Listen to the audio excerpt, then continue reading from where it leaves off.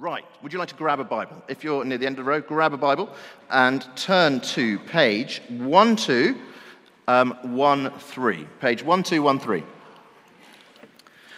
Now, as you're doing that, last week we started a new sermon series going through the book of James. So we're in James chapter 1, page 1213. And Jamie brilliantly kicked off our sermon series last Sunday, helping us think about the danger of being double-minded, danger of being double-hearted. And you may remember, if you were here last Sunday, Jamie gave an illustration, it's going to come up, of two escalators side by side. Two escalators side by side, and if you like, one of them going upwards and one of them going downwards. And he painted the picture of him with his long legs, 1 foot on one escalator going up, one on the other escalator going down, and of course you very quickly do the splits and it's rather painful. And the danger is, so often he was saying, that for us, and this is what James is saying at the beginning of James chapter 1, for us, we are double-hearted, we're double-minded. We have 1 foot on God, but 1 foot on the world. Our hearts are split in two directions, and that ends up in all sorts of disaster. And as we go through the second half of James chapter 1 now, we're going to be thinking not about the danger of being double-minded or double-hearted, but the danger of deception. The danger of you or I being deceived. Now, as I say that word, just as I say it, the danger of deception, it doesn't sound particularly pleasant, does it? We don't like to be deceived. It's quite a challenge. But actually, we're going to see that James is saying that so many of us, we are deceived. And it's not like we're deceived about something sort of quite peripheral and not really very important. Actually, he says we are deceived about three really fundamental things. He says we're deceived about God, we're deceived about the Bible, and we're deceived about our faith. So, would you have a look? Page 1213. I'm going to read this passage, and as I do, just spot the 3 times this word deceived comes up in our passage. So, James chapter 1, starting at verse 13 towards the bottom of the page. James writes this. He says, "When tempted, no one should say, 'God is tempting me,' for God cannot be tempted by evil, nor does he tempt anyone. But each person is tempted when they are dragged away by their own evil desires and enticed. Then, after desire has conceived, it gives birth to sin, and sin, when it's full grown, gives birth to death. Don't be deceived, my dear brothers and sisters. Every good and perfect gift is from above, coming down from the Father of the heavenly lights, who does not change like shifting shadows. He chose to give us birth through the word of truth, that we might be a kind of first fruits of all he created. My dear brothers and sisters, take note of this. Everyone should be quick to listen, slow to speak, and slow to become angry, because human anger does not produce the righteousness that God desires. Therefore, get rid of all moral filth and the evil that's so prevalent, and humbly accept the word planted in you, which can save you. Do not merely listen to the word, and so deceive yourselves. Do what it says. Anyone who listens to the word, but does not do what it says, is like someone who looks at his face in a mirror, and after looking at himself, goes away and immediately forgets what he looks like. But whoever looks intently into the perfect law that gives freedom and continues in it, not forgetting what they have heard but doing it, they'll be blessed in what they do. Those who consider themselves religious and yet do not keep a tight rein on their tongues deceive themselves, and their religion is worthless. Religion that God our Father accepts as pure and faultless is this: to look after orphans and widows in their distress and to keep oneself from being polluted by the world." Let's pray, shall we? Father of heavenly lights, thank you that every good and perfect gift comes from you. And Heavenly Father, by the power of your Spirit, we pray that you would help each one of us here this evening to humbly accept the word that is planted in each one of us tonight. And we pray this in Jesus' name. Amen. Amen. So, deceived about 3 things. First thing, we're deceived about God. Picture the scene, if you would. It's about 20 years ago now. I was working as a management consultant. I was 22, 23, new recent graduate, single, and I was staying at this swanky hotel with about 20 other colleagues. At the time, it was the sort of dot-com bubble. The economy was good. Business was good. The hotel bar was open. The drinks were flowing. The drinks were free. Everyone was getting drunk. Everyone except me. Now, I was tempted to get drunk, very tempted, but I didn't. It would have been fun, I thought. But after a couple of hours of talking to drunk people, which after a bit gets a little bit boring, eventually I went back to my hotel room and I reflected. God, he's a little bit of a killjoy, isn't he? But at least my room in the hotel was pretty good, though. I mean, it was huge, it was very nice, it was plush. The bed was so big, it was wider than it was long. And so I decided to have a time. I hadn't prayed or read the Bible at all that day, so I thought I'd have a bit of time praying and reading the Bible before I go to bed. So you can picture the scene, angelic picture it was, I've got to say. There I was in my pajamas, I was sitting in bed, and I was reading the Bible. When there was suddenly a knock on my door, and in came, slightly staggered, a very attractive colleague of mine. And she sprawled herself across my bed, the one that was wider than it was long.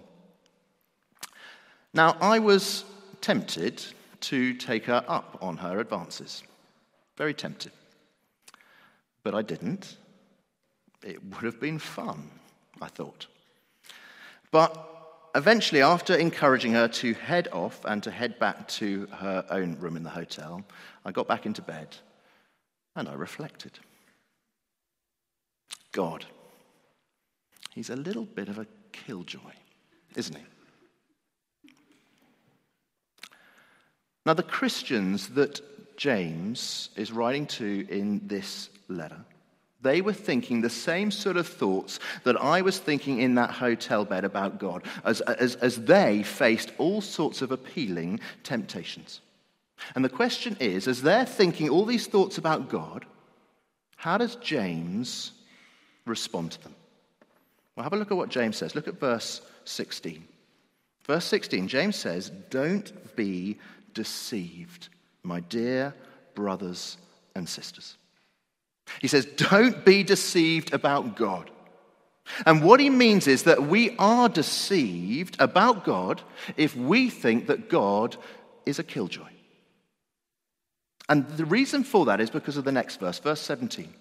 Have a look at verse 17. This is the truth. This is the truth about God. Verse 17, "Every good and perfect gift is from above, coming down from the Father of the heavenly lights, who does not change like shifting shadows." James says God's not a killjoy, no.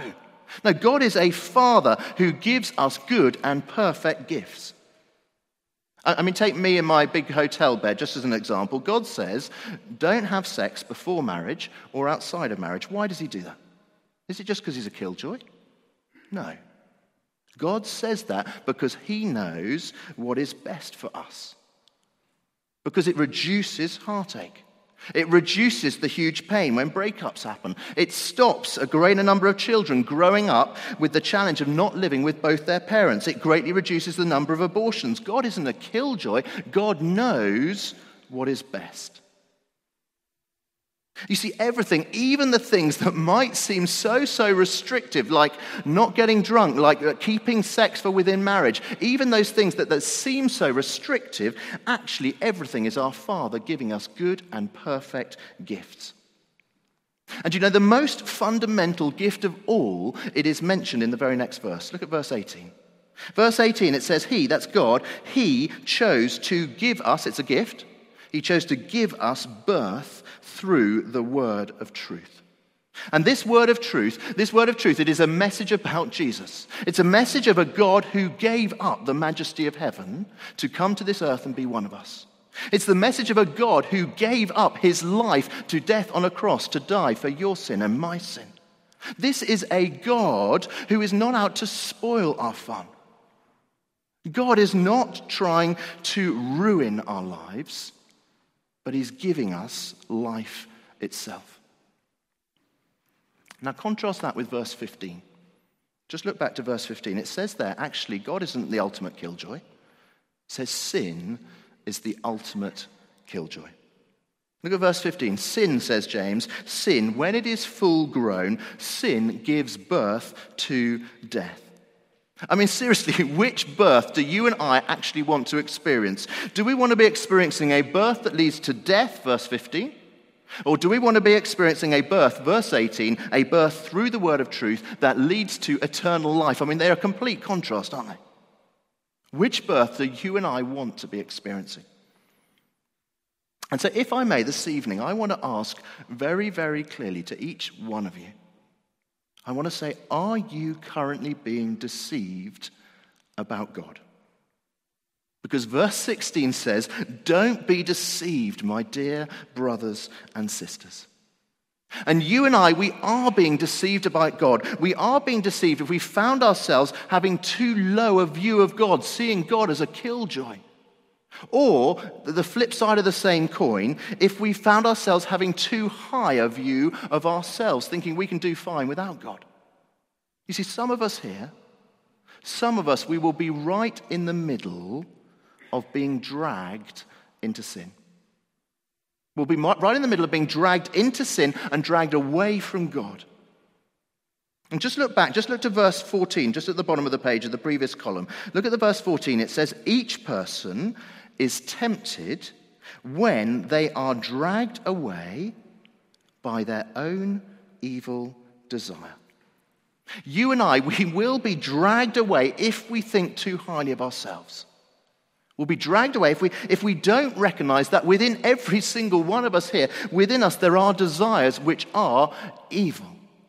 That's relevant to all of us. It's certainly relevant to me. Earlier this week, I heard such an encouraging testimony from someone in our church family. His testimony about overcoming his addiction to pornography. Now, it's still a battle for him, as I'm sure it is for quite a few people in the church family. But what I was really struck by, as he shared so openly, so honestly with a group of people in the church, what I was struck by was what he said about how he had begun to overcome this problem of addiction to porn. You see, it started him being able to overcome this addiction. It started when he began to have a lower view of himself and a higher view of God. As he said, God, I cannot overcome this addiction in my own strength. God, I can see that there are these evil desires within me. And God, I recognize that you're majestic, that you're glorious, that you're mighty, that you are the Father of heavenly lights who does not change like shifting shadows. God, as I recognize that you're not a killjoy, but you are wanting the best for me, and I cannot sort it out for myself. It was then that change started to happen. And I reckon that for so many of us, whatever the battle is, whatever the challenge is, whatever the temptation is for each one of us, and for all of us, it will be all sorts of things. For some it may be porn, for some it will be something completely different than porn. For all of us, it is as we are willing to admit our weakness and God's strength, that is how we will begin to see breakthrough in that area that we are struggling with. So number one, please don't be deceived about God. He is the giver of joy, not the killer of it. Second, don't be deceived about the Bible. Look down to verse 22, if you would. Here's our second mention of the word deceive. James says this, verse 22. He says, do not merely listen to the word and so deceive yourselves. Do what it says. Anyone who listens to the word but does not do what it says is like someone who looks at his face in a mirror and after looking at himself goes away and immediately forgets what he looks like. I remember as a teenager going interrailing around Europe with a couple of friends, and we were in Florence. And as sort of older teenagers do, we were having a debate between the three of us about whether to buy warm beer or warm wine. The two of us thought warm wine, and one guy, Ian, thought warm beer. So the two outvoted the one, and there we were, walking along this road in Florence with our warm wine, with Ian in a sulk behind because he hadn't got his warm beer, okay? Now then, just to increase the injustice of it all, a pigeon decided to use Ian for target practice. And he was hit with the most enormous slimy pigeon poo that I think I've ever seen. Now, what did he do? what did he do? Well, immediately, of course, he looked in the shop window. He looked at himself, saw he was a complete mess, saw where the pigeon poo was, and he took his t-shirt off, and he washed his t-shirt and his hair in the nearest fountain in Florence. He saw where the mess was, and he did something about it. But so often, what do we do with what's in here?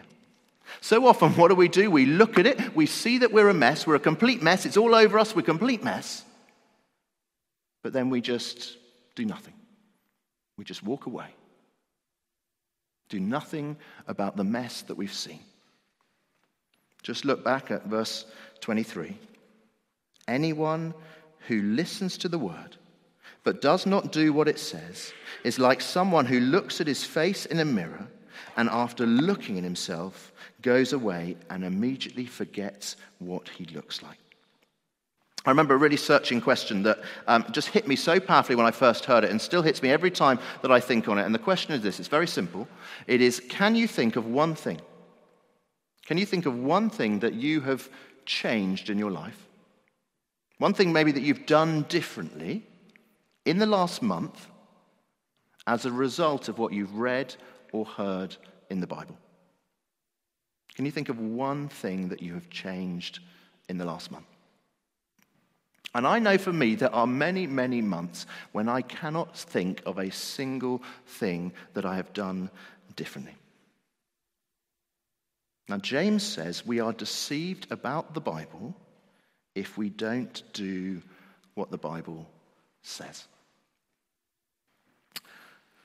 You know, quite a few people, even just over the last few weeks actually, they've come to me and thanked me recently for the preaching in this church. And I do think we've got a great team of preachers, which is so, so encouraging. I'm so thankful to God for each one of them.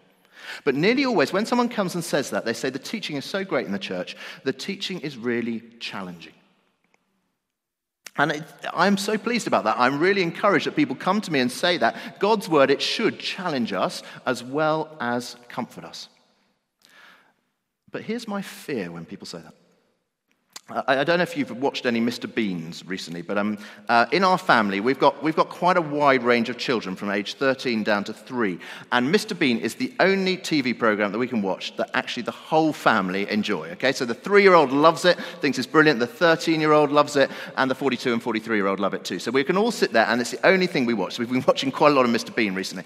And there's one episode of Mr. Bean where he's standing on the roadside, and he meets this man, and suddenly this man has a heart attack, and this man is lying comatose on the pavement. And so Mr. Bean thinks, what do I do? So he goes to his little mini car and he gets out his jump leads. And he goes to the nearby lamppost and he plugs the one end of the jump leads into the lamppost. And then he's got the 2 bits of jump lead there. And then he goes to the man and he basically just zaps the man. Okay, so he goes there and he zaps the man like that. And as you can see, the man sort of writhes and wriggles and then he takes the jump leads off and the man just goes flat, comatose again. So Mr. Bean thinks, well, I've got to do it a bit stronger. So even more violently, he goes in and he's just zapping him away. And the man's waving around all over the place. And then he takes it off and he's still comatose. And this happens time and time and time again. And you know, my fear is that actually, as we preach God's word at HTC, as we read God's word by ourselves, that actually that is all that happens with us. As we hear a challenging sermon, it challenges us, it wakes us up a bit. We enjoy the thrill, we enjoy the feeling of being zapped by God's word. But then when the sermon finishes and we walk out, it makes no difference. We're still lying comatose on the floor. You see, we are deceiving ourselves if we remain comatose. We're deceiving ourselves if we continue to let the pigeon poo sit all over us and don't do anything about it. We are deceiving ourselves if we look in the mirror and we forget what we look like. We are deceiving ourselves if we are not looking to do what God's word says. So don't be deceived about God. Don't be deceived about the Bible. And then thirdly, don't be deceived about your faith. Don't be deceived about your faith. Now, most of us here, I guess, most of us know that the Christian faith, it's not about religion, but it's about a relationship. You know, Christianity, it's not about external rules and rituals. It's about an internal heart relationship with God. And that is true. You know, if you look down at the bottom of the page, look at the first verse of chapter 2, right at the bottom of the page. What is the Christian faith about? It is about you and I being believers in our glorious Lord Jesus Christ. That is the heart of Christianity, being believers in Jesus. And yet, just look up a couple of verses to verse 26. This is the third time that the word deceive comes. Verse 26 says this: "Those who consider themselves religious and yet do not keep a tight rein on their tongues deceive themselves." And literally that word there, it's deceive their hearts. They deceive their hearts and their religion is worthless. In other words, James is saying there should be a connection between what is going on in your heart and my heart and what is going on in our tongues. There's a connection between our heart and our tongue. And James is saying that we are deceived if we think that our faith is just an internal thing, that nothing happens beyond our hearts being changed. If we think, in that little diagram there, if we think there's nothing going on above the line, then nothing externally needs to happen. If we think there's no need for our faith to make a difference in all of life, then James says we are being deceived.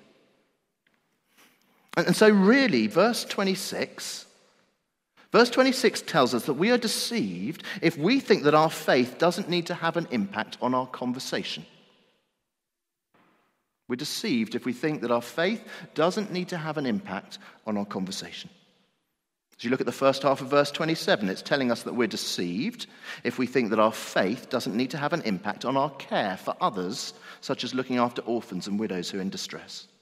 And then the second half of verse 27 is telling us that we're deceived if we think that our faith doesn't need to have an impact on how we relate to the culture around us, not being polluted by it, but being a countercultural distinctive presence. So think of just with that slide up, just think of a car and the petrol indicator on the dashboard. Those three C's there, they are like the petrol indicator on the dashboard. The petrol indicator is telling us what is going on where we can't see in the petrol tank. And our conversation, our care of others, and our interaction with the culture, those three things give us an indicator of what is going on where we can't see in our hearts. And so those three things, those three C's, they help us answer all sorts of questions. Those three C's, they help us answer a question like, do our hearts need reordering? That's the theme of this year at HTC. Do our hearts need reordering? Those three C's help us to answer that question. They help us answer questions like, are we double-hearted, like Jamie was talking about last week? Are we double-hearted with a foot on God and a foot on the world? Are we double-hearted and we're just getting, doing the splits and it's causing chaos? Are we double-hearted, double-minded, or are we single-minded, single-hearted, wholehearted for God, just standing on Him? Those three C's, they help us answer the question, is our faith genuine, or is it actually just a dead faith? Now, I haven't said loads there about this third point, and really that's for two reasons. Loads more could be said, but two reasons why I haven't said loads. Number one, because time is about to be up. But number two, because those 3 points, those three C's, our conversation, our care, and our culture, they are actually, if you like, they are James's chapter headings for the rest of his letter. They are telling us what is happening in the rest of the letter. So James chapter 2, which we'll look at next week, is all about how a real Christian faith impacts our care of other people. James chapter 3 is all about how a real Christian faith impacts our conversations, how we use our tongues. And James chapters 4 and 5 is all about how a real Christian faith impacts our attitude to the culture around us. And so over the next few weeks, we are going to be looking at each of those three things in far, far more depth. And so as I finish, what I want to finish with a challenge for each one of us. And I think the best way of trying to explain this challenge is to tell you about my dad. My dad, he's 81. Dad's got Alzheimer's. He's had Alzheimer's for quite a long time. His short-term memory now is just so short. I mean, it's literally 10 or 15 seconds. So you just said you have a conversation with him, you just go round and round and round in circles, okay? So his short-term memory is completely gone, but physically he's still pretty well. And so what happens, the challenge is that when you take Dad off to go to different places, what happens? Dad will just wander off. He will just wander off the whole time. And last week or the week before, I took Dad to watch Boaz, our 12-year-old, in a football match that Boaz was playing in. Now, it was quite a kind of key needle match. It was this big knockout tournament between all the schools in the whole country, and it was a really key match. And there was Dad, and Dad just kept on, as we were on the sidelines, just kept on wandering off. He was like, oh, there's Boaz, I'll go and talk to him. And he just marched onto the pitch, and I'd be going, no, Dad, come back here. And I just have to drag Dad back, and it was quite difficult because Dad was just like, what are you talking about? He just like, get off me, I want to go and do it. I can do what I want. And I'm like, no, Dad, you can't do what you want. And I'd have to pull him back, so it was a bit embarrassing. I had to keep dragging Dad back off the pitch. Now, the word for deceive, it literally means wandering off. Just like Dad wandered off onto the pitch, that word deceive, it means wandering off.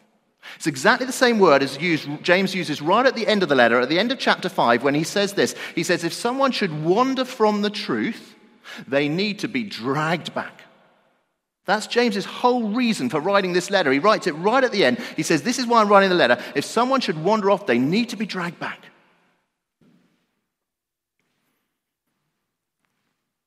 And so here's the challenge for us.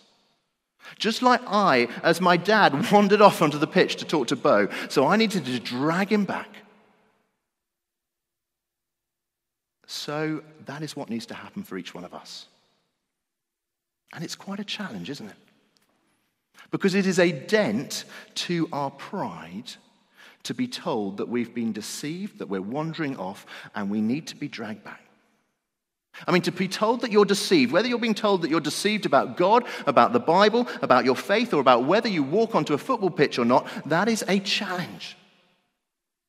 It's such a challenge because it requires such humility to hear that challenge and to respond to it positively rather than just going, get off, I can do what I like. It's a challenge because it requires humility. Verse 21 says, humbly accept the word planted in you. And quite frankly, if you or I, if we haven't been challenged by this Bible passage tonight, because it's pretty challenging, if you haven't seen some way that you have been wandering off and you need to be dragged back, then you have either got a pretty hard, proud heart, or you're Jesus. And I don't think you're Jesus. I'm certainly not. You know, I think about myself. I think of those three things. I know that there are times that I think God is a killjoy. I know that there are times when I don't do what God's word says. I know there are times that I think I can just my faith can just be compartmentalized into part of my life, not all of it. I need to be dragged back. And now it is so humbling to hear that. To be told you've been deceived, to be dragged back, it is so humbling. But it's meant to drive us not to despair, but it's meant to drive us back to God who is our perfect, gift-giving Father. There's no one better to be dragged back to than to be dragged back to a perfect, gift-giving Father. And you know, as we are driven back to God, as we shift from having one foot on each escalator, as we stop being deceived by the ever-changing narrative of this world, and we are brought back to stand again on the never-changing narrative of Jesus Christ, as we do that, actually we're given a charge. Just as I close, look at verse 18. Verse 18 says, God chose to give us birth through the word of truth. Why did he do that? So that we might be a kind of first fruits of all God created. The first fruits in Old Testament times, they were the first portion of the harvest. The first portion of the harvest set aside for the Lord and offered up to God. And so God, he wants each one of us here who are believers in our glorious Lord Jesus Christ, he wants us to be the first portion for him. He wants us, you and me, to be the first fruits.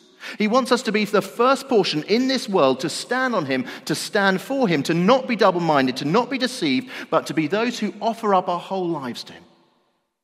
Not just part of it, but to offer up our whole lives to him who first offered up his whole life for each one of us.